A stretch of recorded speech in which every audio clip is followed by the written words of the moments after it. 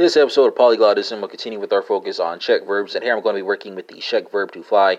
And for listeners conversant in Spanish, Portuguese, French, Dutch, German, Italian, Norwegian, Swedish, and Danish, there will be translations and spellings for you as well. So folks conversant in any of those languages can make connections that they want to make. And I'll be proceeding by person and number here, so you have first person singular, second person singular, third person singular, she will fly, he will fly, it will fly, overturned, citizens, united, corporations are not people. First person plural, and then third person plural.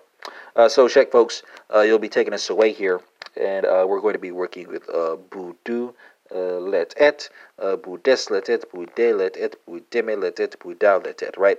Stem here for the helping verb is going to be bud, endings are u, es, eme, and ou. Czech infinitive is spelled letet.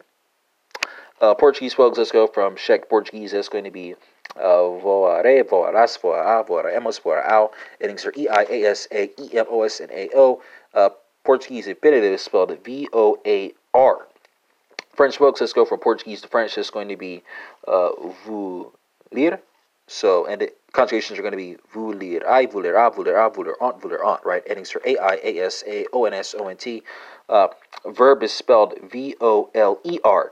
Dutch folks, let's go from French to Dutch. It's going to be zal vlieg and zulent vlieg, right? So latter is plural, former is singular. Former spelling is going to be ZAL space VLIEGEN, while its counterpart is going to be ZULLEN space VLIEGEN.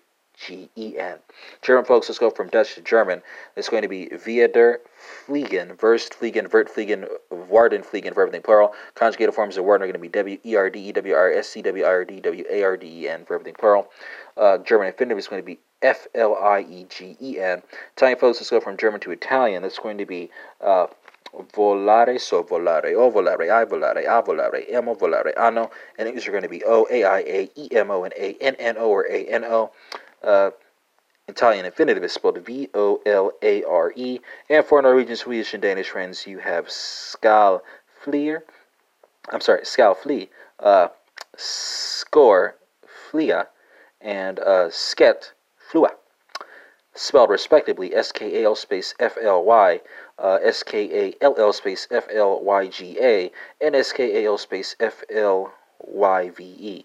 Spanish folks are working with a cognate with the Portuguese infinitive, so volare, volarás, volará, volaremos, volarán, extend on the E, A, and A for first person singular, second person singular, third person singular, and third person plural. And that concludes this episode of Polyglotism, which focused on the Czech verb to fly. And we had comparisons to Portuguese, French, Dutch, German, Italian, Norwegian, Swedish, Danish, and Spanish. And this episode is in English, so that's more than 10 for you right there.